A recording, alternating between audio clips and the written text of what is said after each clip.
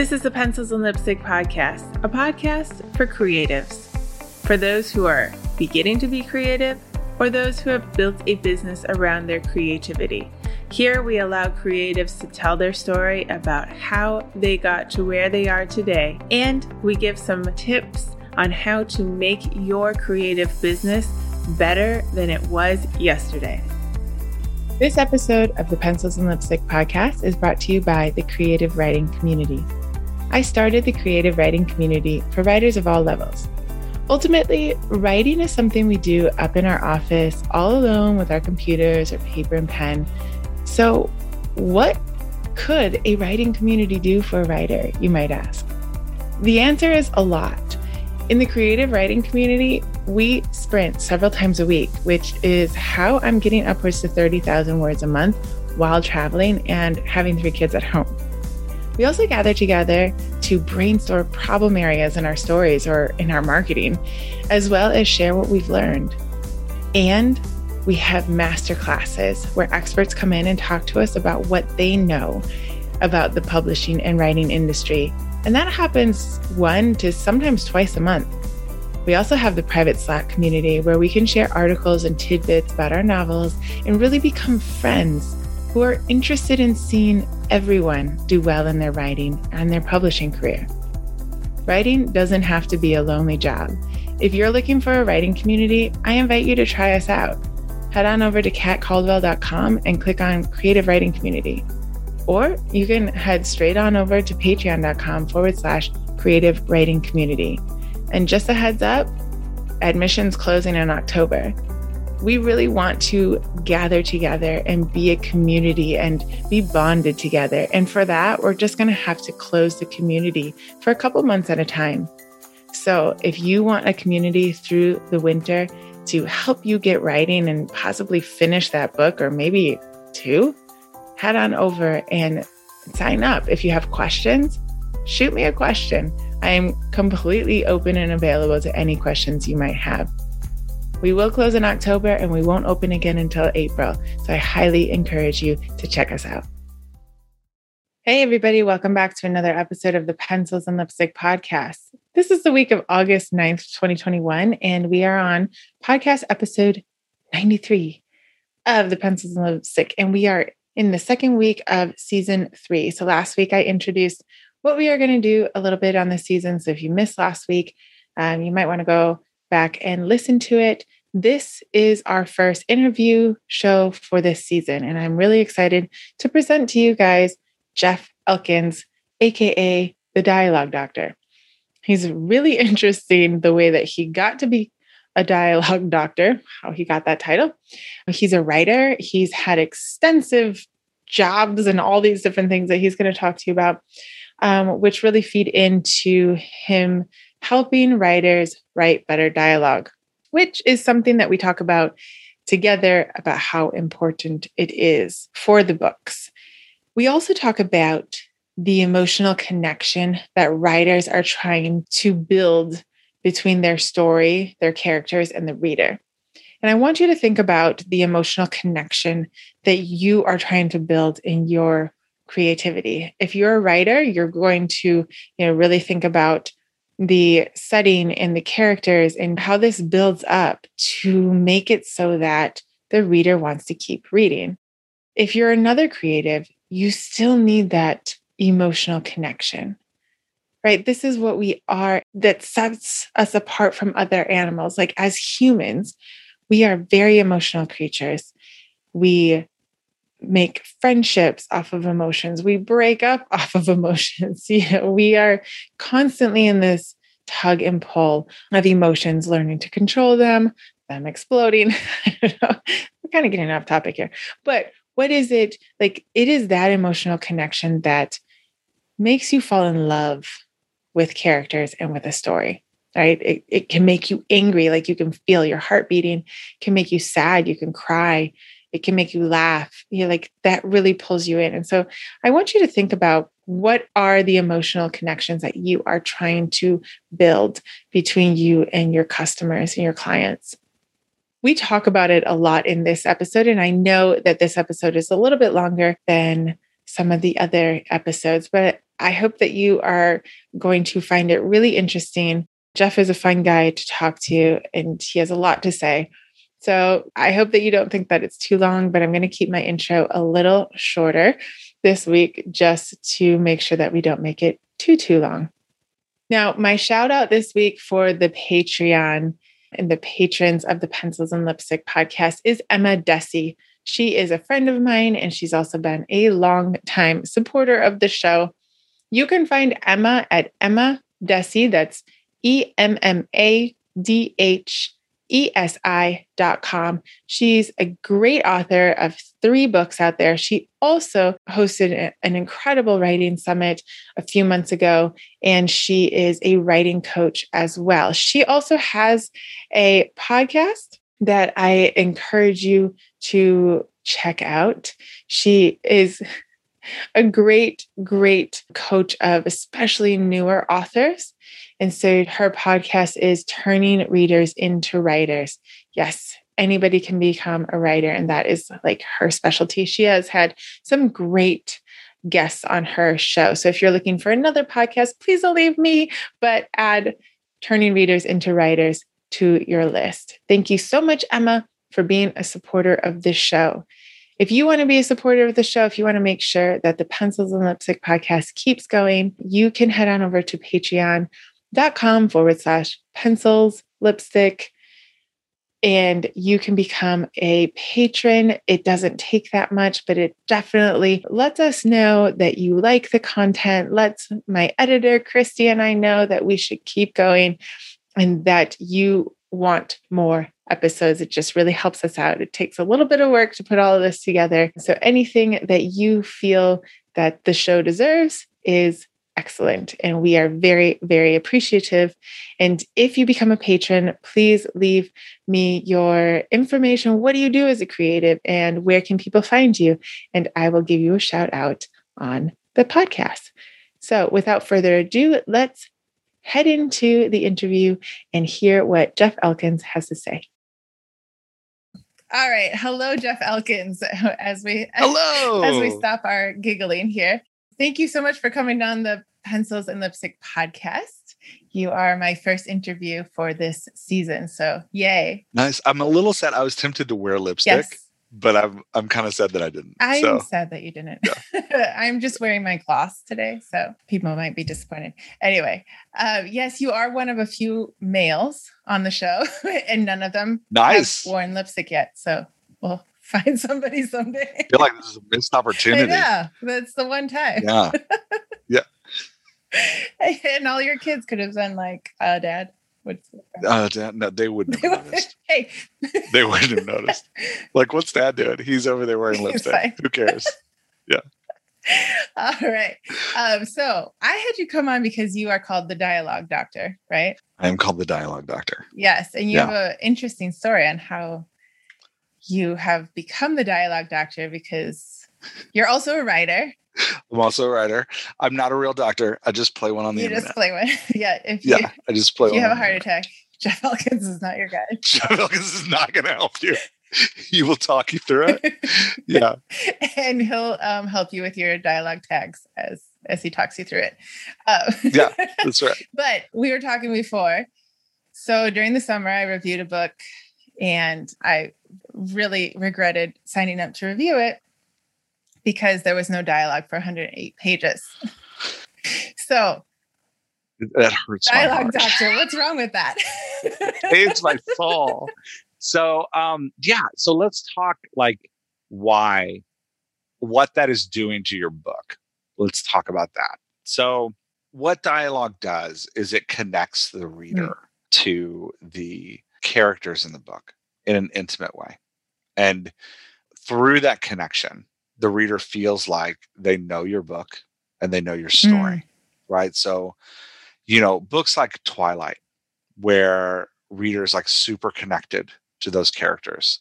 They were connecting to those characters through the dialogue. Harry Potter, right? People talk all the time about what house they are. It's not because the houses are so intricately designed and fascinating, right? Like in the books, two of them are almost completely Yeah. forgotten, right? Like that's not what it is. It's that the people who read those books connect with the characters that represent those houses. And they're like, yeah, that when I see that character, that's me. When Snape talks, I feel like Snape. So I feel like I'm from Slytherin, right? Like they're connecting to your book and your characters, however they express it. It's coming through the dialogue that your characters are giving. The reason I can say that is because that's how we connect to each other as people, right? Like you can think about every relationship in your life, every relationship you've ever had from when you were an infant to present day, your spouse, your parents, your siblings, though all of those relationships can all be summed up into a series of conversations. Right? Every moment you've had with another person can be boiled down and defined into a series of conversations that you had with them, because that's how we build relationships with each other. Interesting. And so we have these people coming to our book who build relationships by being these communicative animals that express emotion, express ideas, express expectations, express anxiety. We express all of that through our voice. Right. And so then they come to your book and they read your characters. And because this is the type of creatures that we are, they are looking at your dialogue in order to connect and understand your book. Not just your characters, but your whole story is going to be defined. The emotional feeling of everything you're writing is going to be defined by the dialogue you use. So 108 pages of no dialogue is 108 pages of no story. Of no emotional connection, of nothing compelling that's going to make a reader go, I find myself in this book. Right? Yeah. So that's the problem with 108 pages of no dialogue. Is dialogue is the primary tool of engagement with a reader. And so when you don't use it, you are not engaging your reader. I was not engaged, I would have to say. No. You wouldn't use it as an illustration if you were, right? And the reverse is true, right? This is what's shocking. The reverse is true. The more dialogue you have, the more engaged your reader is. Interesting. Take, for example, and this is the book that I like to hold up, The Sun Also Rises by Ernest Hemingway. People love that book. They love it, right? It is all dialogue. That book has no plot. There's zero plot to that book. They wander around Europe. Nothing happens. That book has no character change. All the characters start and end the book in the exact same way. There's no twists. There's no story arc. They are literally hanging out in bars, having interesting conversations with each other. And finally, they go watch a bullfight. That's a whole book. That's so true. That's it. But people love it. Why do they love it? Because the dialogue is fantastic. And because you can find the character you want to find. You want to be in that book. His characters are unique. His characters are engaging. And the dialogue is fantastic. No plot. No change in any character. Oh my gosh, you're so right. There isn't. Yeah. The overarching theme is depressing and sad. The overarching theme is about masculine impotence and his inability to be the man he wants to be. That's the theme. But you're right. But I read that book 25 years ago, and I can still see the characters in my head. Somehow you can feel it. Somehow I know what they look like and feel like. And and that's because you connected to their voices. And Robert McKee in his book Dialogue says it this way. He says, we think that we have a disadvantage over theater and over movies, because theater and movies, people can actually see the action and don't have to read it. He's like, but what writers need to understand is that we have a advantage in that in theater and movies, the dialogue is translated for the consumer, right? Robert Downey Jr. as Iron Man is translating how they read those words. But for the reader has to put those words in their own mouth and hear them come out of their own mouth with their imagination, which then gives them ownership of the characters. And it's why we love to read books with great dialogue, because we just absorb in it. We become part of it, right? Like I'm reading Freaky Deaky by Elmore Leonard right now because it's our the Dialogue Doctor podcast does a book club. And right now it's Freaky Deaky. And the character is infuriating. The main character. He's infuriating. But I know and feel he's infuriating because the book is like 95% dialogue. It's so just, you're just listening to people talk. And I am absorbed in this character. And as infuriating as he is, I will read him to the end of the book because I love that I'm in his emotional journey. I'm in it. It doesn't even have to go anywhere. I'm just in it because it's all great dialogue. So then is that why some books are just so easily forgotten too? Like we read it and like it's a good entertainment, but then we can't really remember what it was about. Yeah, I'm going to get in trouble here, but I'm just going to say it. So as a community, myself included, as a community, we've obsessed so much on genre tropes and plot. We've forgotten dialogue. And so our books are throwaways. Yeah. They read them, they get the plot points they want to get, and they move on to the next one. Yes. Right? But the reason a book and we're always asking like, well, how does a book stick? Right? Like, how does it stick in the imagination? And we're like, we come up with all these reasons. We tell ourselves like, oh, it's hitting all the right plot points and it's coming at the right time and it's got character transformation. No, it sticks because the dialogue's great and people love it. Right. Like, and that's why, like, well, how did this book stick even though it doesn't hit any of the genre tropes? That's true. Right. Like Twilight is a vampire novel with the worst vampires ever written. How does it stick in this like world of this? Well, the dialogue's great. Yeah. Right. Like 50 Shades of Grey is a like weird romance novel. And like everybody's like, the writing's terrible. How did it stick? It's mostly dialogue. Right. And we like get tied into it. Right. Like it absorbs us and we love it because through that dialogue, we're going on an emotional journey. It's so funny how authors love to hate those books. And we can't. We love to hate it because we can't figure them out. But you have the simplest explanation. It's like why it's unfair. It's unfair that this book is. That's why I hate them. I don't hate 50 Shades of Grey because it was like, quasi soft porn. That's not why I hate 50 Shades of Grey. I don't hate 50 Shades of Grey because it was full of spelling errors. That's not why I hate 50 Shades of Grey.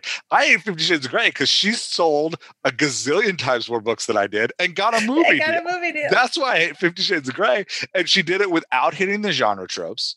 And she did it without hitting the character tropes that we are all like obsessing over trying to uncover. This, I think she cited hidden her magical own character tropes because everything came after hers. Yeah. We're like obsessing over trying to uncover this like hidden magical Easter egg in the backyard. And it's just like if I could just find the right combination of plot points and the best scene descriptions. And that's not what people care about. Like, a book that stays with me is Mark Dukakis's Book Thief. Yes. I love that book. Yeah. It's an amazing book. Can you describe to me the settings? It's not what you think about. You think about the Jewish guy in the basement and the weird conversations he's having. And right? the mom, or like the adopted mom, like how she speaks is so like, oh my gosh. It's so compelling. And the freaking narrator. Yes. The narrator is death. The narrator's character voice is like one of the line that has stood with me from that book is the narrator is talking about being in the basement of the bomb shelter where everybody is down there. And the narrator says the silence punched and kicked. Yes. That's amazing. And it's that, but that's his voice, right? Like the narrator's character voice is like, and it's written in that weird kind of third person, kind of first person, like but it death, definitely, and it definitely has a voice. Yes. Right? Like, because Death is this weird, like, blue-collar guy who, like, doesn't actually pay attention to what he's doing. And he's tired. But he gets, like, tired by the end of the war. He's, like, pissed at humanity because they're at war, right? Like, it's this great, but it's this fantastic character voice. That's what made that novel work. Yes. Right? Like, it's the character voices. That's what we remember. Yes. His scene descriptions are beautiful, but I can't tell you his scene descriptions. I can tell you, like, the scene where the girl is, like, talking about saving the book, like that's the moment I remember, right? Like, because it's the tension that builds. Yeah, they each have like differing voices. That's Well, before we get into that, what made you become so obsessed with dialogue? Oh man, that's a good question. I don't think anybody's asked me that before.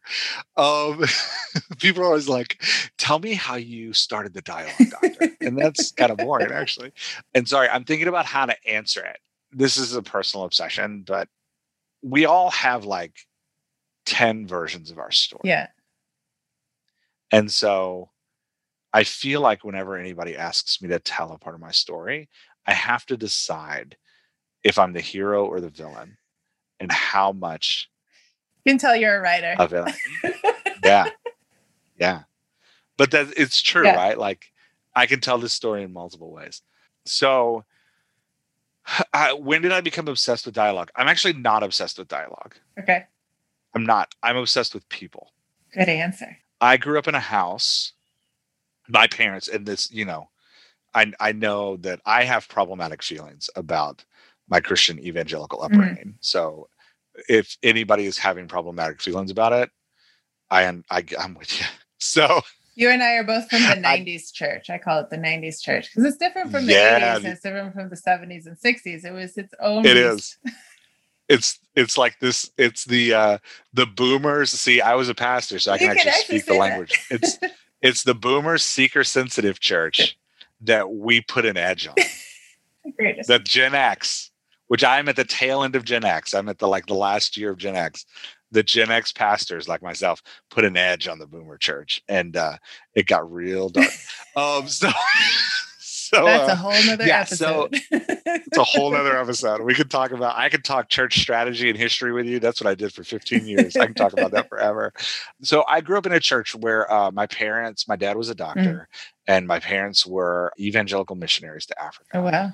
We didn't go full time. I didn't grow up in Africa, but dad went like 6 to 7 months out of the year setting up hospital systems in Africa. That's probably an exaggeration, like 3 months out of the year, setting up hospital systems in Africa and like bringing people home with him from Africa to like live in our house while they got schooling or trained. And so I grew up in this like big community. And my parents' guiding philosophy, which is, I think, rare in their kind of like evangelical bent, was like, we love people. Yeah. Like people are everything. So I grew up like obsessing over people. Yeah. And, I went to high school. My parents moved to New Orleans when I was in starting my freshman year of high school. And my parents had this huge thing about like, we live amongst the impoverished. Even though he was a doctor and had all the money in the world, he was like, we live amongst the impoverished because that's what this like faith thing means to us. So I remember my 9th grade year, we had been looking at all these private schools in New Orleans because New Orleans schools were like super segregated in the 90s. If you were white, you went to private school. If you were a person of color, you went to the public schools. And that's how it was. And so like he's taking me to all these private schools and he was always like, just angry. Like I'm an 8th grade boy. I don't know what's going on. I'm like, oh, dad doesn't like this one. So he set me down in our living room like 3 weeks before school. And he said to me, he was like, hey, our family lives and serves and loves the impoverished. And he's like, so I could send you the best private school in the city, but you are going to the school down the street. He's like, and it's tough and you're going to be a minority, but this is what we do. And so, I had this very strange minority experience where I was one of the, few white kids in a predominantly school, mostly of people of color. And it was beautiful and it was wonderful. And like, I wouldn't trade it. But what it forced me to do was code switch and understand people on a deep level. Like that was probably its biggest gift to me, was to like, oh, I have to figure out how to operate in different cultures. And if you figure out how to operate in different cultures, you get like a deeper appreciation of people. And then like, so fast forwarding the story, like I went to college and then I went into ministry. I was working as a pastor for 15 years and I worked in radically different environments. I spent like 5 years working at a predominantly upper middle class university setting, where I'm like sitting with college students all the time and talking to college students about their hopes and dreams and expectations. And because of their position in life and the fact that they're university students, like those hopes and dreams are like very tangible and real. So they're like very intense, emotional conversations a lot. And then I moved from there because I was missing home, where I grew up, I came to work in the inner city of Baltimore. And I was hanging out with addicts, and I was like hanging out with homeless people. And I was, we started Laura and I, my partner and the Dialogue Doctor, we actually met starting a youth mentoring program for inner city kids 17 years ago. Cool. That's how she and I met. I was starting a mentoring program. We had all these inner city kids walk into the church I was working with. And it was like, man, these kids don't need a church experience. They don't need like songs and a sermon. Yeah. They need somebody to like go to their PTA meeting with them, because they live in a single mom home and their mom is working and can't make it. They need somebody like doing their homework with them, like parents that could be present because they have economic stability would be doing. So we were like, I got to recruit a bunch of people to do that. And Laura was the first one, was like, I'll do that. I'll take a bunch of kids. That's awesome. And I'll like hang out with them, and I'll do. So we did that thing. And that code switch forced me to consider people differently in a new way. Like, nothing makes you start thinking about how people talk and how people emote and how expectations and dreams and stuff play into people's lives, like sitting on your front stoop at 2 a.m. sharing a cigar with a homeless guy. Yeah. Right. Like, not like that kind of, moment of like trying to get into conversations and having these very difficult conversations is what all of that is what feeds the Dialogue Doctor. That's where Laura and I come from. And Laura just happened to be, at the time that I met her, she was starting a new company with somebody. And the company was, we simulate difficult conversations. That's what Laura and I actually do for. Is that like that Crucial Conversations book? No. Because they have a website where they simulate. Yeah, no, ours are very different. The guy that leads our company, Dale, he, back in the, 17 years ago, everybody was starting to get into AI. Yeah. AI. He was trying to train FBI interrogators to interrogate suspects. And so soft skills, it's about seeing body language. It's about reading emotion. And so he was like, I need a virtual role player. Like a computer that can pretend to be a human. So he went artificial emotion. So for 17 years, or I think Laura's actually on like 22 years now, she's been pioneering. She's the COO of a company that pioneers artificial emotion. Is that possible? It is. It's That's an algorithm freaky. that teaches a computer to feel. So that's what we do. Okay. We are, during our day jobs, I continue to work as a pastor. I left the church in the city. My wife and I, we got super disenfranchised. We got really angry at organized religion. We moved to a different place. I became a secretary for a while. I worked in a box factory for a little bit, where I literally like just spent time putting boxes together all day. And we joined a bunch of parents and built a charter school in the city, which was great. And then I came to work for a church that was like dying and full of Greatest Generation peeps. They had this thing that they loved that was dying, and they couldn't figure out why. So I came on a 5-year contract to like help them. And again, like just the job, it was a change job where you're like trying to help people through change, but the job is helping people understand themselves, helping people understand all of these emotions they're feeling, helping people process those emotions, and having these difficult conversations. You're like a psychologist, therapist. Yeah, without the degree. Yeah, without the pay. And I'm a counselor without the training. Yeah, so which is a terrible thing. Never go to a counselor without a degree. All the listeners. So all that to say, like, I left that job, and after 5 years, my contract ran out, and ended up through some twists and turns. I went to another place, got fired.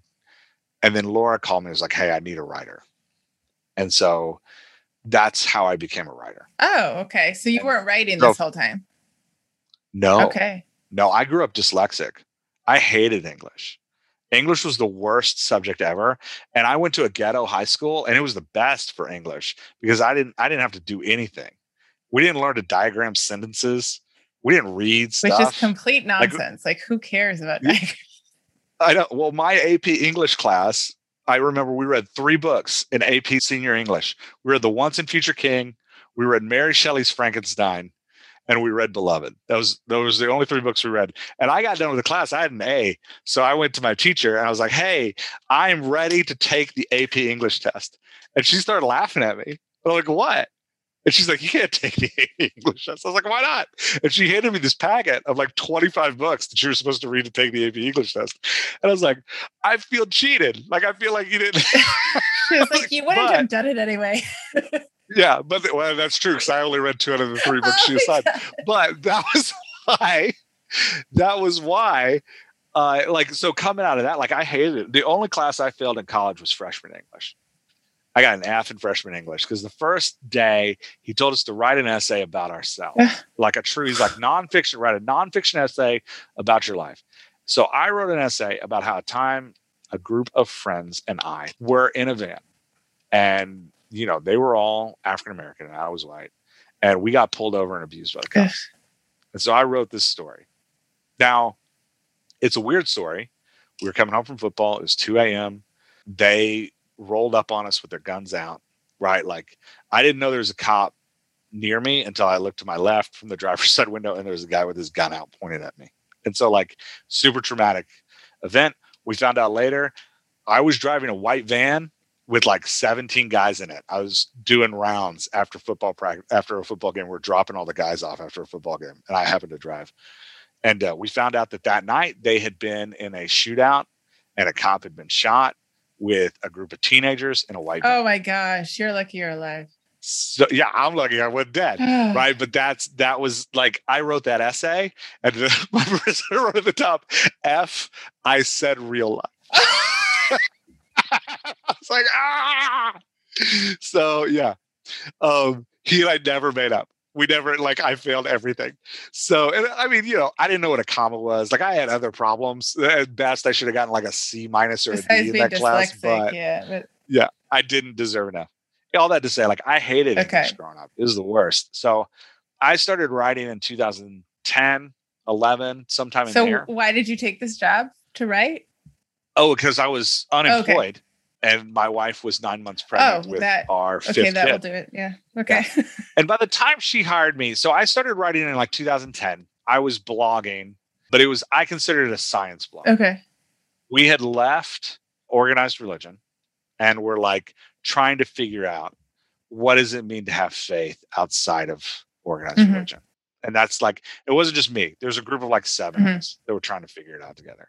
And so I was like, I'm going to write about this experience to share what's going on. Because I was a science major in college. I was pre-med major in college. So I was like, this is what you do. When you try an experiment, you document it for everybody, because it's like add to the body of knowledge.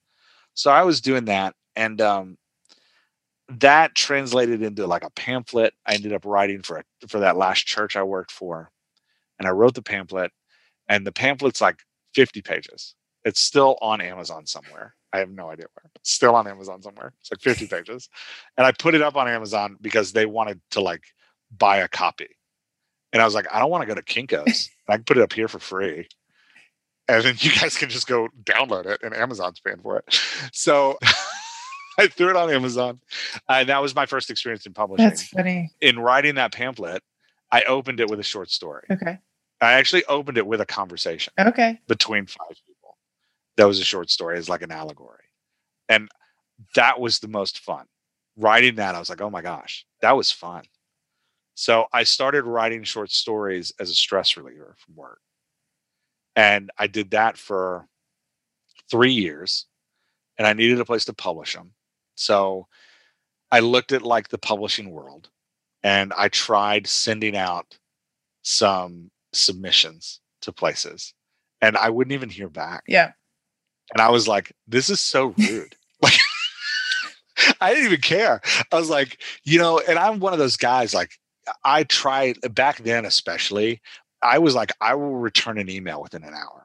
Yeah. Like, if you call me, I will. If you text me, I will answer. Like, communication was so important to me that when I emailed and I didn't hear back for a week, I was like, you people don't have your crap together. Like, I understand now that they were like getting flooded with submissions and they couldn't even handle it. And it was like too much. You're like, dude, I'm dealing with kids, teenagers. after school. Yeah. So whatever, you got nothing on me. I didn't know that at the time. I was like, I sent you guys a story. At least be like, hey, we got it. Thanks. I think it's rude. It's a bot. A bot can tell you that it was received. Yeah, like you just set something up. And then I would read their websites, and agents would have on their websites like, we may not reply to you. But then they'd be like, but don't submit your manuscript anywhere else for 6 months. Oh, okay. And so I, as a systems guy who like design systems for people to move through and operate, I was like, this is a broken system. Like, this is broken, and I don't want anything to do with it. So I was like, well, that means I have to start my own literary journal. So I started Short Fiction Break. It still exists, shortfictionbreak.com. It's much better than when I ran it. And I started like, hey, send me your submissions. I'll put them up. Interesting. I'll read them. I'll send you back edits, and I'll put them up. Like, new world order, new system. Their system's busted. This system is great. And it was great. I got like a group. There's like 17 of us, 18 of us. And we're just, sometimes almost every day we'd run a new short story on that. Nice. On that thing.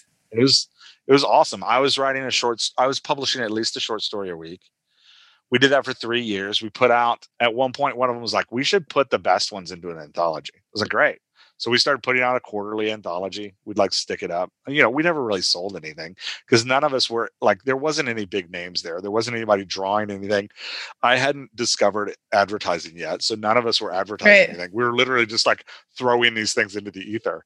But it was fun. And I learned a ton about editing and publishing. Yeah. And then I took a job before I worked for Laura where I was sitting in the interview.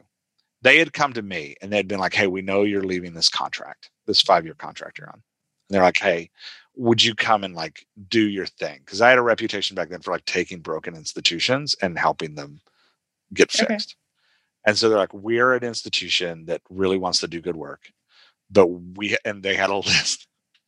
They had a list of like 1,500 volunteers, but they had nothing for those volunteers to do. And they're like, we know the problem. We have the people. We need somebody to come and put the people to work. I was like, yeah, I'll put people to work. So I took that job and we started putting people to work. But the stipulation of the job in the interview, which was a massive red flag, but the stipulation of the job was like, you can't publish anything anymore, though, because we're nervous about what you publish. I was writing like dark thriller fantasy, not fantasy, but like dark supernatural thriller. It's kind of like the genre I live in. So they were very uncomfortable with it. And they were like, we don't want this to represent our organization. It's a Christian organization. Oh, yeah. Yeah. And so I was like, okay, like, all right, that's fine. I'll just keep writing. I was like, I'll run the journal. I'll give the journal. I'll just put other people's stuff up. won't publish my own stuff.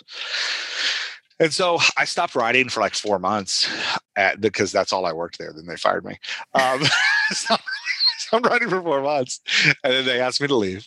And Laura, I was like desperate for a job. And Laura called me like 2 weeks later and was like, hey, will you come work for us as a writer? I was like, yeah, that sounds great.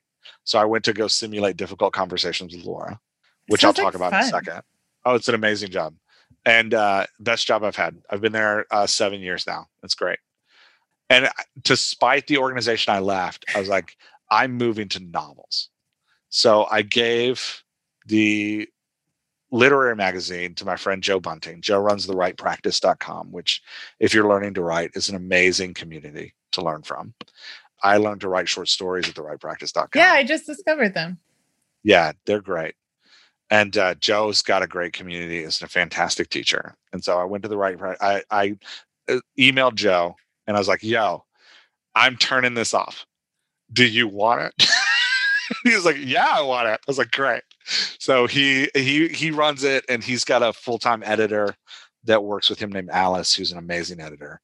She works for the Write Practice full-time, and she runs Short Fiction Break. So, so Short Fiction Break is the one that you put up, and then he took over that. I started it. He took over it in year 3, and now it's like 1,000 times better than it ever was when I was running it. Hey, it was your idea. Joe actually knows what he's doing. So that's great. And I went into writing novels, and I published. I started publishing 2 novels a year. Wow. Because that was just kind of the pace I was at while I was working for Laura. Wow. So the job Laura and I do together is great, and is really what has led to Dialogue Doctor. Okay. Our job is to sit with experts that are trying to train a conversation that's hard to do. Okay. So suicide prevention. Right. Interrogation. You're a pediatrician and you need to tell a parent their kid is fat.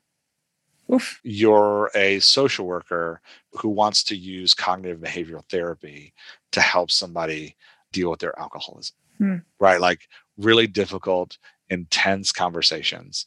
That's what we build these computer programs that allow you to practice that conversation over and over and over and over again, cool. like you're talking to a real person. So cool. The product we build looks like a Zoom call. It's got a live actor. The actor is a computer program, but it looks like a live person.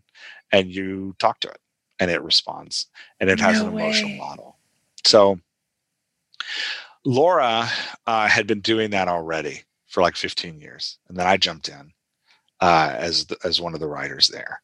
And so we spend in that world a lot of time thinking about every word somebody says, right. What that word means, how they construct their sentences, how they think about what they're saying, what expectations and hopes are being conveyed through this communication. Right. Like we've been obsessing over it forever.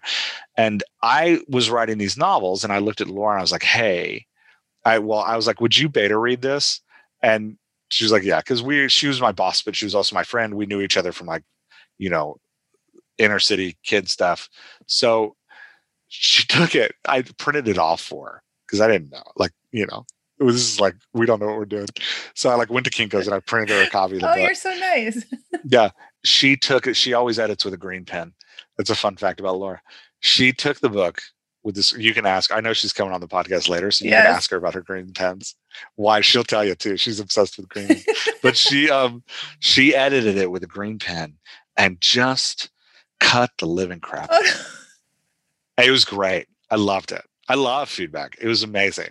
And she would circle aspects of the conversation and be like, what are they feeling right here? Yeah. Like, what emotion are you trying to communicate? Yeah. And so she has been my editor since then. Awesome. So in the time I've worked for Submersion, I've written 11 books and published a short story, 2 short story things too, like 2 short story anthologies of just my own work too. Mm-hmm. And she's edited all of them. And, I came to a point, I was talking to Jay Thorne. I had this big problem where I was very terrified of the author community, which I know sounds weird because I'm on every podcast in the world now, but I was very terrified. I'm like, I'm speaking at 5 conferences. I was very terrified of the author community. And I had my friends. I had Joe at the Right Practice. And I had these people that I had also worked with at Short Fiction Break, but I didn't really want to interact with anybody else because I was like, they're going to recognize that I'm a fraud, that I'm dyslexic, that I failed freshman English, that my first 3 novels are written in spite and very angry, and that somebody's going to pull me aside and be like, you shouldn't be writing. And so I just kept telling myself that. So I would avoid authors at all costs, especially authors that I thought were real authors. And I absolutely would not talk to editors. Laura was a safe editor because she's my bud and she was really good. So that was that was safe. And I finally bit the bullet. I'd listened to a lot of podcasts and everybody said you got to go to author conferences. You got to meet people and network. You got to build your community because it's the community around you that helps you publish. And I was like, oh, fine. So, because my books weren't selling. And I also avoided advertising. I hated advertising because I have real self-doubt issues. I have real self-confidence issues. Like a true author. Yeah, like a true author. At the time, I didn't know. I thought all these other authors were super confident. I was look at them putting their work into the world. So I didn't want to advertise anything because I'd finish a novel. Laura would edit it. I would put her edits in and then I would publish it. And I never wanted to think about it again. Yeah, I think we all have that. It's I'm going to just put it behind me and pretend it never happened and move on. Yeah, I'm going to put it up. But for some reason, I have this need to put it in the world too. Yes. I don't know what that was about. We're so contradictory. And then we check our sales page every once in a while. But if our spouse asks us how many we sell, we get really angry and we say, yeah, who cares? I'm why would you ask me that? I wrote it. Yeah, I'm you don't even read it. So, but yeah. So anyway, I put it up on that. I would put those novels up and I wouldn't advertise. And finally I was I have to start advertising and I have to start building a community again. Like I just need to do this. So I signed up for the Career Author Summit in September of 2019. And I was very excited about going in the fall of 2020. Yeah. And then COVID hit. But thankfully for me, Jay Thorne, who's running it, felt really bad and was like, hey, we're doing the conference digitally, but if you want time with me, just shoot me an email and I'll spend an hour helping you think through things. Nice. And I was like, okay. So I was like, yeah, I'm in this to like get to know authors. So let's do that. So I emailed him and he spent an hour with me and he was like, what's going on with your fiction? And I was like, well, it's good, but I have about 2,000 readers on an email list that are like diehard followers, but like, selling 2 books a year, that's not really going anywhere. So and I really struggle to get more. And so he was like, it feels to me like you need to engage with authors and you need to start like building a community and you need to get out of Jeff alone on an island. And he's like, what do you have to do that you can help with? And I told him the story I just told you. Right. Like, this is who I am. And he was like, oh my gosh, can you coach people in dialogue? I was like, I guess. And so he gave me a book. He was like, I'm writing a book, edit this book. And I edited the book and he was like, and he would write like 5 chapters and I would give him edits and then we'd meet for an hour and talk about them. And he was like, you need to be doing this full time.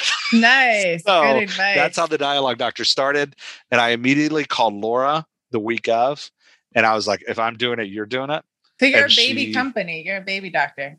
Well, we're a year old. 1 year Actually, old. last week was this podcast that we just published this week that you and I are recording this was our 52nd podcast. It was our 1 year podcast. Yeah. Very cool. So Laura and I, she resisted for about 2 months. She didn't really, but she's like, don't put my name on anything. It's like, you're on the podcast. I don't know what you're talking about. So fine, whatever. So there's a woman that I talk to, but I cannot tell her name. She's just a ghost. She's like, nobody wants to hear from me. I was like, you're insane. So she has the best so we advice. started a year ago. I started editing as many authors as I could spend time editing. I wanted to. So that 1, because this was about expanding a community, and 2, because I just needed to learn. Yeah. So, and needed to like hone what we were doing, because we can talk about dialogue when we started. If you wanted to know how to build a nonlinear simulation, like, we're experts. But when it came to like applying that knowledge that we know of like what it means to mimic voices and what it means to like understand how people speak, at first we didn't really know what we were doing. Isn't that funny how it took you a minute to like, even though it almost feels like the same thing? But it's not. It's radically different. And yet your background is so in tune with this because you've talked to people all throughout your life of different accents, cultures, backgrounds. Yep. Ideas, thoughts. Socioeconomic statuses, different parts of not just the world, but the country, like just everywhere. Yeah. So for me, characterization came very naturally. And so we started a year ago. I made a commitment. I was like, I'm going to try to do at least 2 clients a week, whether they're free or not. And when I run out of paid clients, I start like giving sessions away. So I've done that. I've done 2 clients a week. So I've worked with about 110 authors now, and it's been great. Wow. And I've learned a massive amount editing 110 people. I bet. Plus people's work. So, and it's more than that, because some weeks I'll work with like 5 people. So like I've worked with a lot of people. It's been wonderful. I've learned that I love authors. These are my people. So that's really great. That is good. And I love helping people with their work. Yeah. It's just nice. Yeah, because it's like so many authors have great ideas. I spent some time this summer editing some short stories, and I don't know how you felt about this. I'm just starting, and it's really hard to sometimes be like, your dialogue is really not good. A nicer way to say that. Hey, how about we?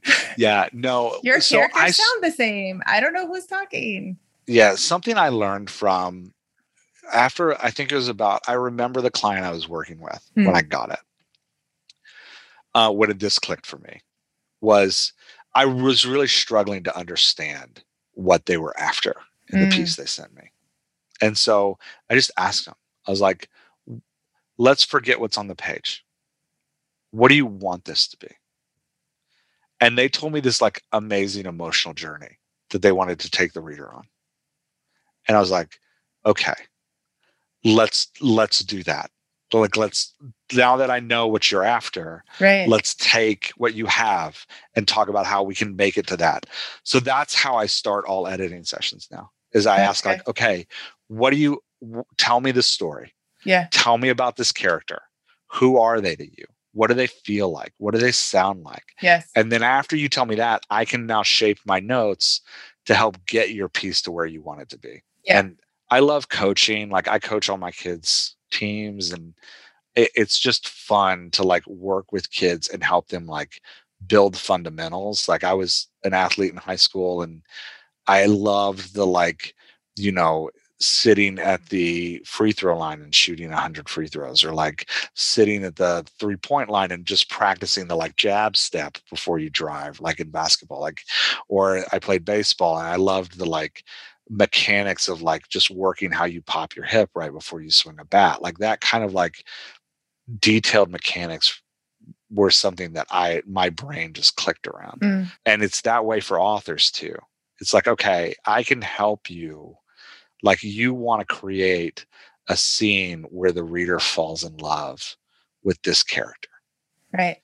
Let's talk about the mechanics of how that happens. Yeah. Right. We need a moment of vulnerability. We need to build the anxiety before that moment of vulnerability is released, so that when the vulnerability comes, the reader is all in. Yeah. And then we need a moment of release, where there's a recognition of the vulnerability from another character. Interesting. So that the reader can partner with the other character and be like, yeah, we both see what just happened to Sarah. Right? Like, so there's mechanics there. There's like mechanics of that emotional flow you want to get. And that's what we do at the Dialogue Doctor. Like, we talk about editing your dialogue, but what we're actually doing is helping you create the emotional journey and the characters you want your reader to connect with. The tool to do that with is dialogue. That's so true, though. But that's what we do. And the biggest, well, I don't know if it's the biggest, but one of the mistakes I see with, I wouldn't even say newer authors, but maybe authors who haven't sought out mentorship or feedback, is their characters say everything. People don't say everything. Their characters say things that, like, in a perfect world, and then they sound like robots because we don't talk like that. We hide things and we skirt around things. And I think it was you who said on your podcast once, like, if you have a string of questions, if somebody says a string of questions, the next person who speaks is only going to answer the last question. They're going to ignore all the other questions. You're going to ignore everything else. Because that's how our brains work. Oh my gosh, that's so true. And yet authors will so many times be like, and let me answer each question one by one. Each question one by one. Yeah. Like, no, that's not how we act. And a lot of times I tell authors, like, okay, so let's back up. Before you try to mimic realism, let's mimic a real voice. Because if you can get the character's voice in your head, and you can like learn how the character sounds, like a Dialogue Doctor stuff, I say, like, put it in their mouth. Put it in their mouth. Like, get the emotive and the transformational and the expectations and the hopes and all of that stuff that happens inside a human. And that's what we want to put in their mouth. So if you can understand what your character sounds like, which Laura real brilliantly broke down character voice. This was a breakthrough we had at Dialogue Doctor, where we now say character voice is 4 things. It's the words you use. So it's big words or small words. Lots of words or just a few words. Do you use a lot of question marks? Do you use exclamation points? Do you use a lot of commas? Do you use slang? Right? Like, just the words your character uses. And then it's their body language, because that's part of dialogue, right? Like, how do they hold themselves? Where do they put their hands? Do they fidget with something, or are they stoic, right? Do they run their hands through their hair? When the girl is talking to a guy she's attracted to, does she touch her mouth, right? Like, what's the body language? So words they use, what's their body language? What's their cadence? Long sentences or short sentences? Right? Lots of sentences or few sentences? Right. How does your character talk? And then what is their pacing? Interesting. Meaning, how do they talk in comparison to everybody else? Yes. Do they speak first or do they wait for others to speak? Do they interrupt or would they never interrupt? Interesting. Have a dynamic inner monologue, but not a lot going on outside? Or do they say everything they feel? Right? Like, and if you can define those 4 things for your character, you can own that character voice. Interesting. Not just can you like write it, but you can edit it and you'll know when it's wrong. Interesting. Right. So like I was working with an author yesterday and we worked through one of her characters and we built that character voice chart and we did it in like 20 minutes. Nice. I was like, and the way I do it with somebody is I'm like, okay, imagine you're at a party with your character. Where are they standing? Are they with a group of people or are they off by themselves? Right. Like, cause already we're talking about pacing, right? Like, are they talking a lot? Are they just listening? Are they like avoiding people? Like, where are they? She's like, oh, they're with a group of people. They're like the center of attention. I'm like, okay, great. So lots of talking. I go, and they're probably leading the conversation, right? She's like, yeah. I'm like, so I put in the pacing box, speaks first. Right.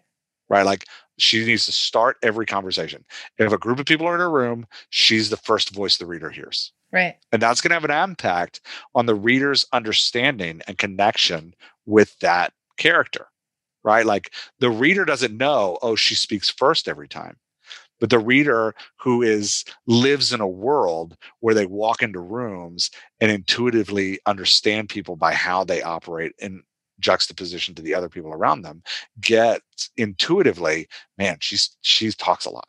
Yeah. Right. Because she starts, brilliant. She's bold, she's aggressive because Right. she starts every conversation first. Right. Like, so, and then I was like, when she's talking, like, what does it sound like?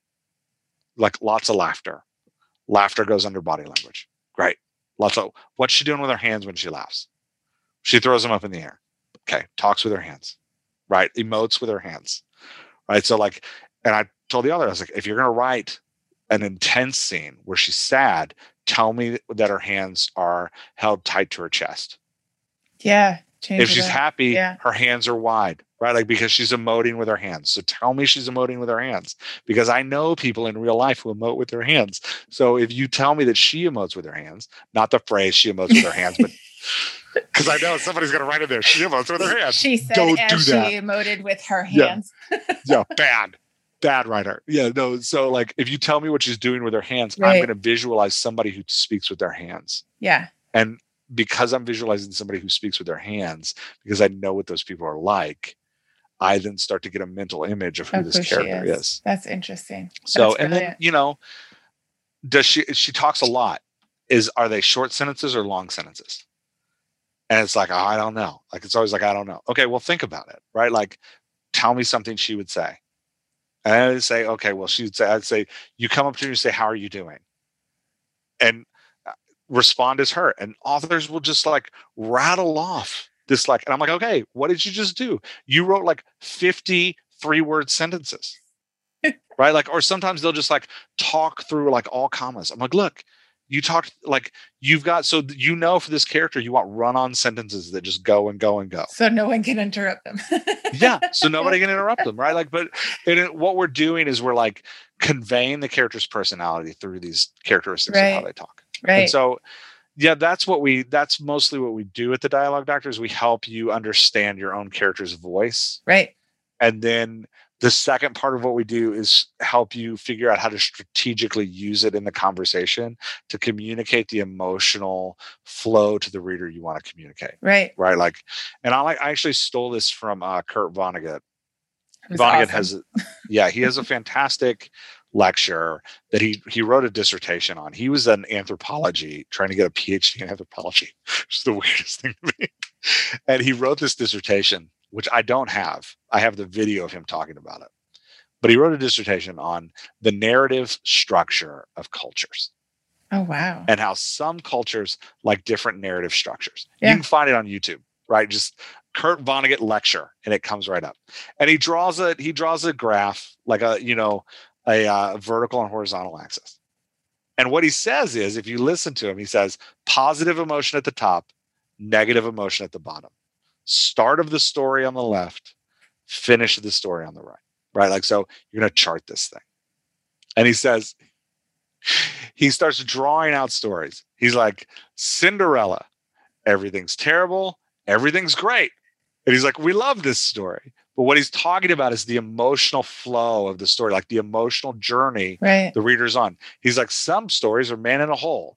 Everything starts great, everything sucks, everything gets great again.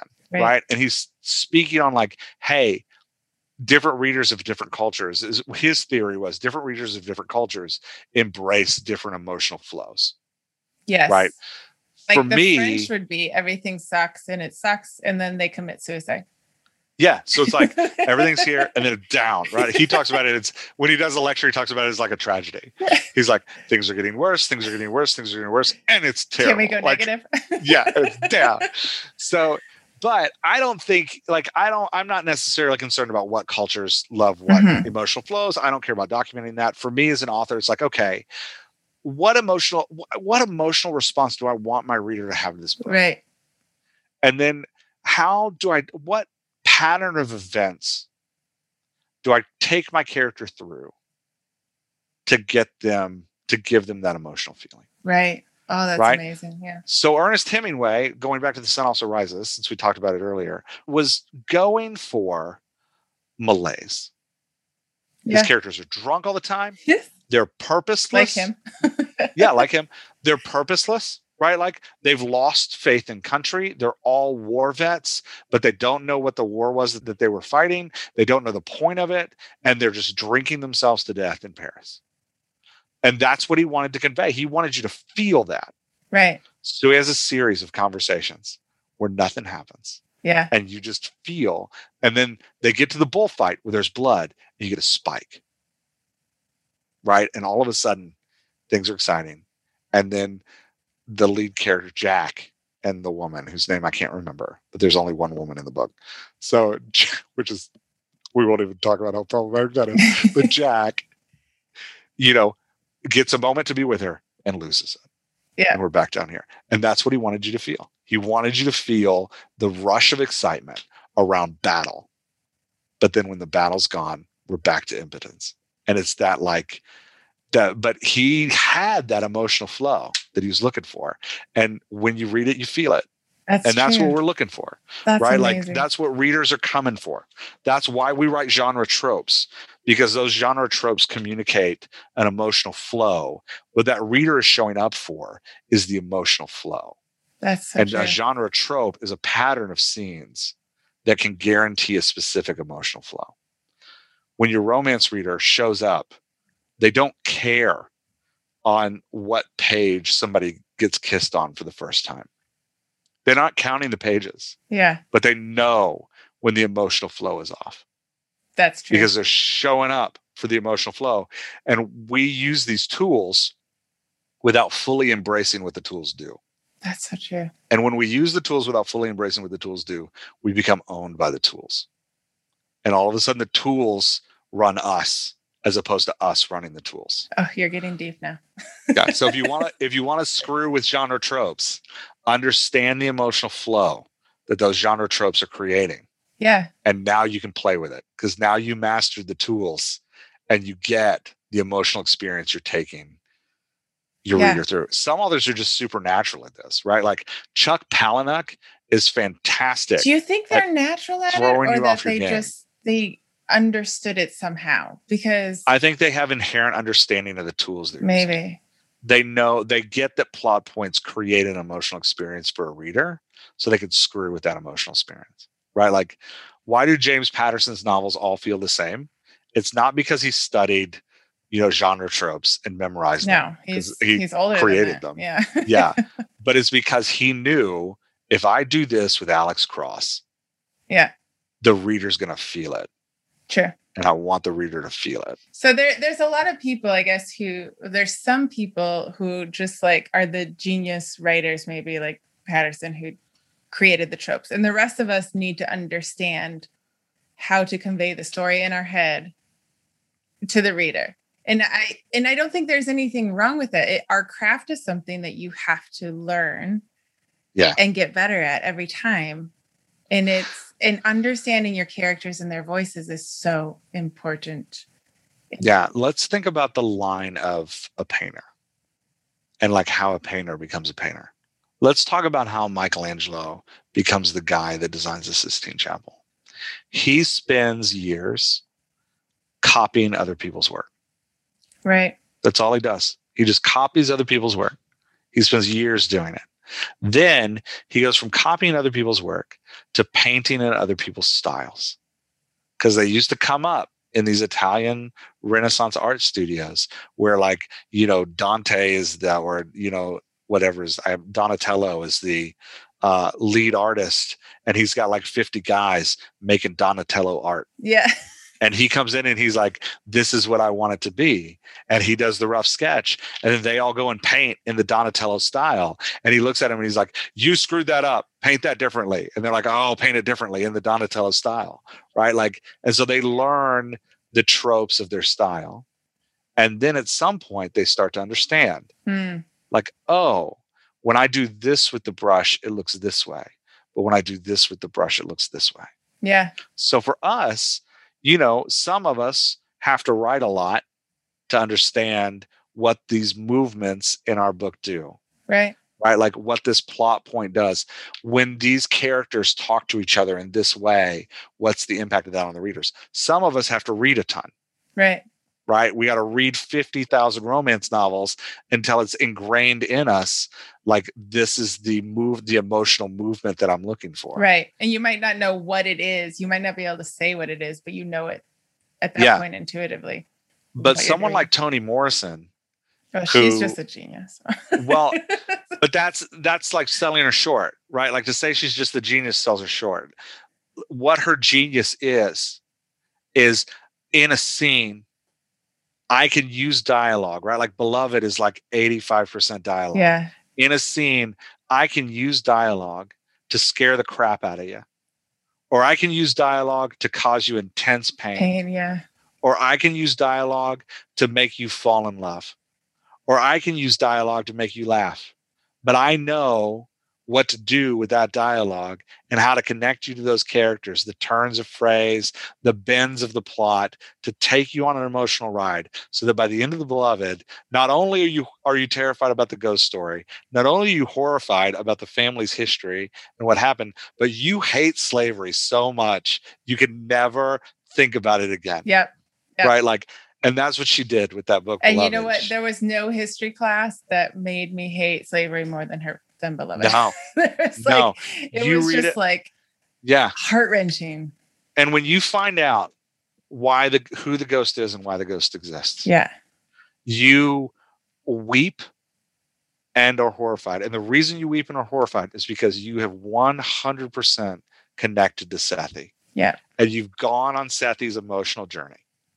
And now that you've gone on Sethi's emotional journey, the payoff is there. So to take it back to what we were talking about with like owning the tools versus the tools owning us. When we say Toni Morrison is a genius, what we're saying is Toni Morrison has a deep understanding of her tools. Yeah. Toni Morrison uses those tools like a master. Yes. To take us on an emotional journey that we don't even know we're going on until the end of it. Right. But it's about understanding your tools and using them in a way to create an experience for the reader. So it's that, for a while, you might have to be dominated by genre tropes and just write to them. Right. But as you're writing to them, make sure you're asking yourself, what is this trope doing emotionally? Okay. What is happening to the reader emotionally?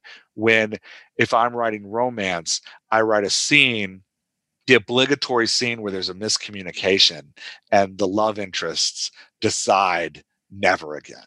Right. Right. What's happening to the reader emotionally at that point? Right. Where are they in their emotional journey? And once you know that, you can start using that genre trope wherever you want. That's interesting. Right? Plot that emotional flow like Vonnegut was talking about. You can lay that emotional line out so that you can be like, oh, this is the emotional experience I want to take them on. And most romance novels take them on emotional experience A, but I'm going to manipulate that emotional experience and make an emotional experience B because I feel like I can innovate on it. That's interesting. And that's where we start to become artists, where it's like, oh, now I'm going to innovate on that emotional experience. And I know the tropes to use to do it. because I know what readers feel with those tropes. That's where we want to head as writers. Right. So at the Dialogue Doctor, you have a podcast, the Dialogue Doctor, where you talk a lot about this, but then you have a community. And is that what you try to teach the community? Is that what you do in your community? Yeah, the community is about practice. So Okay. we have a podcast, and once a week, Laura and I get on the podcast and we talk about stuff like this, and we lay stuff like this out. And the podcast is kind of varied between me working with authors, and like I'll pull an author's work up, and we will talk through the edits that I've done to those authors, because I'm a firm believer, as somebody who was a mediocre athlete in high school, I'm a firm believer that like practicing is really important. Right. And not just practicing, but practicing with intention. Yeah. So when I'm working through a piece with an editor, with another writer, and I'm editing their piece, my hope is that people are listening going like, okay, I'm going to try that thing, or I'm going to edit my work and see how that feels. So like when I talk to a writer, I'm like, okay, you've got a summary here. And when you write this summary, you're robbing the reader of this emotional moment. I don't want a summary. I want you to put it in their mouths. Let's brainstorm for a second how you can take this summary you wrote, where you're like, Jack and Jill talked extensively about how much they loved each other, right? Like, let's take that summary and let's actually hear Jack and Jill talk about it so we can connect to Jack and Jill. Yeah. Right? Like, my hope in doing that on the podcast is that people are going, okay, I get what's happening, and I want to try that in my own work. Yeah. So that's one thing we do. Then we also have a Patreon that's for people that are a little bit deeper. I do my best to keep it super cheap, because I was a poor, starving writer, and I understand what it means to not have enough money so you can get into that group for $1 a month. You can get in there. $3 a month, you get a bonus episode every week. So the Patreon, you get the bonus episode, which is me going deeper on something and taking something that was talked about and just like trying to build it out more. Like today's the bonus episode for this week comes out tomorrow, and on the podcast, Laura and I talked about like what we've learned this year. And so in the bonus episode, I'm going to be talking about like what I'm experimenting with when it comes to emotional flow, and how I'm trying to build a tool to help others do that. And right, like I'm just going to give everybody like, hey, here's a behind the scenes on what I'm working on. So that's the bonus episode. There's also a newsletter that comes out on Tuesday. The newsletter isn't advertising necessarily. It is intended to be practical. So like if we talk about, well, 2 weeks ago, we looked at the Ray Bradbury short story, All Summers in a Day, and which is an amazing short story. And we looked at that short story and we talked about how he's using a chorus, like a Greek chorus, to talk to his character. So then the newsletter was like, hey, here's 10 things you can do. Or I think I had 5. Here's 5 ways that you can write a Greek chorus into your work, and like how you use that. Let's look at what Bradbury's doing with that chorus and like how you would write that chorus. So we have the podcast, the newsletter, the Patreon, and then if you subscribe to the Patreon, you get membership into the Slack group. Okay. The Slack group is about practice. So every Tuesday, I put up a writing prompt, and then everybody writes that prompt. And then every Thursday, Laura reads everybody's writing, and then she puts up an editing prompt. And she's like, hey, here's a theme in everybody's writing. Go and work on this thing. Wow. Go and do this with dialogue. And then everybody reposts, and we read it and we comment on it. So the Slack is a practice group. We also do, if you're in the Slack once a month, we do a Zoom call where we take a short story or we take a question and we just like talk about it as a group. Cool. So that's where the Ray Bradbury story came from. That was our Slack conversation for July. And then you guys have started to do summits. Yeah. So, well, we just do one, because part of the problem with all of this is like, you know, like you're seeing right now, if I really want to communicate to you how to build a character voice, I need like 4 hours with you. Right. Because you can get it piecemeal. Right, like what we do we're going to do these twice a year. We did one in May, and it was a big hit. So we decided, okay, we'll bring it back in August, and we're going to start doing them every May and August. Okay. But what we do with the summit is we say like, okay, yes, you could listen to every episode every week, and in those episodes, you're going to get all of this. You're just going to get it in like puzzle pieces that you have to put together. Right. And life will get in between. Yeah. Because who's going to listen to a 5-hour podcast, right? Like, so. Joe Rogan fans. That's true. Yeah, never mind. So what we do at the summit is we do 4.5 hours of teaching. And we take you through, this is what a character voice is. And like we start with what we call the Dialogue Daisy, which talks through like what a character voice is. We define for you what it means to modulate a voice. Okay. And then we take you through, here's how you build a voice. And here's like the ways, the components of building a voice. And when you're putting those components in, here's what you're looking for. Here's what you're thinking about. And then after that, we talk about like, okay, so you've got one character voice. Now let's build a cast. Interesting. What are you looking for to complement and contrast characters in a cast? What makes an engaging cast? What makes a cast? How do you set your cast up for the emotional journey you want to take your reader on? Interesting. Right? If you're going on a journey of betrayal, how are we going to build some friends around your main character that are really going to hurt when they turn on him? Yeah, that's right. Good. If you're going to put your main character through hell, right? If you're J.R.R. Tolkien and you're going to make poor Frodo walk all the way through Mordor with no shoes on, how are we going to make the reader feel that? You got to have a Sam. Right. You got to have a Samwise Gamgee walking next to Frodo the whole way. And what is it about their voices that make that journey through hell super compelling and something you're willing to read 3 books that or 3 giants. very long books? Yeah. So when is the summit? Summit's August 28th. So that's 28th. The summit. And then so it's one day. It's one day. Okay. It's 4.5 hours on one day. And we do it noon to 4 because we find that those times kind of correspond with all the different time zones. Cool.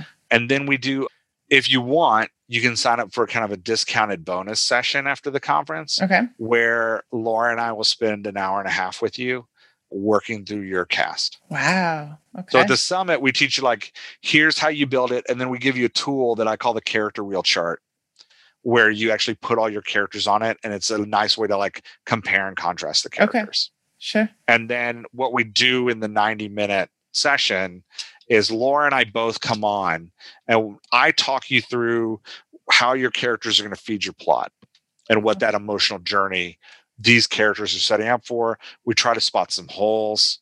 We're like, okay, you need a character that does this, or you need a character that does this. Like, and then Laura talks through the individual voices and gives you like, okay, when you're editing this voice, look for this thing. This is going to be the point where you struggle with this voice. Like, look for this thing when you're writing this voice. Very so cool. That's the second half of the summit. Where can people sign up for the summit? DialogueDoctor.com. Everything is there. Everything. You can get the newsletter. You can get on the Patreon. You can get in the Slack group. You can sign up for the summit. It's all there. Yeah, I have to say, I'm part of the Slack group, and it's a great group of people. They're fun. Yeah, and you can read some fun things, and especially if you're a writer, I've really started to think of this last year. Really being able to critically read other people's work is important to learning your own work. Like you will learn so much by being able to critique other people's work. And so 100%. I highly recommend not just critiquing, but like watching other people learn. Yeah. Like we're communal animals. Like we do things together. Yeah. And so, but the problem with writing is that you do it by yourself with a laptop. So getting in a group like that where you can watch other people learn, and like, you know, Faye White is our longest standing member. She's been in there long.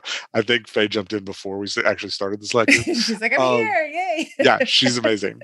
But I've been reading Faye's writing for 9 months. Wow. And like, I'm learning about my own writing, watching her grow. Yeah.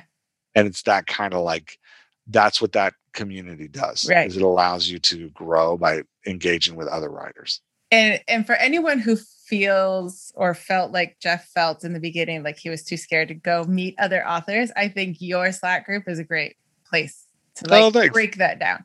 Because it is difficult. I run writing sprints, and I like breaking out into groups and having people share it, because I want to break down that wall of like, we feel so scared about sharing our work.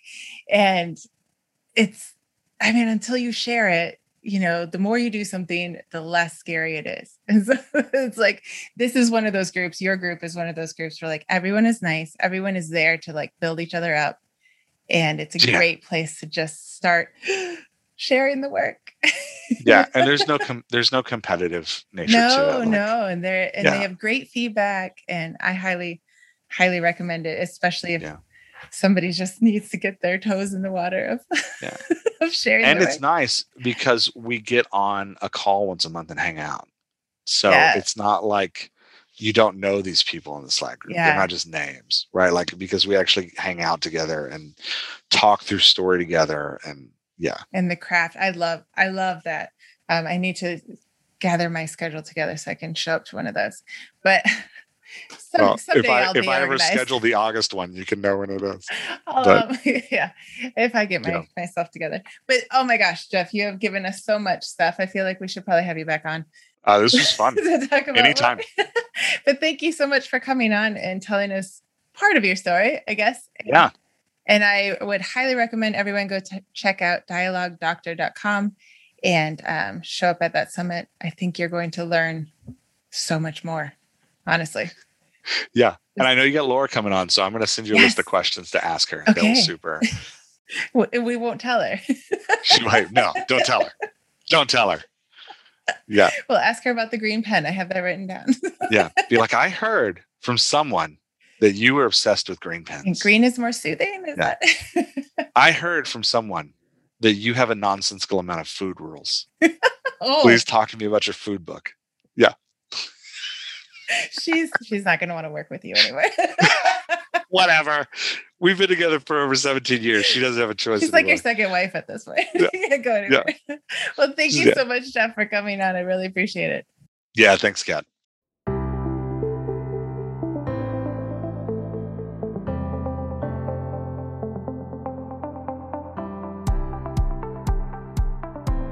Hey, you're still listening.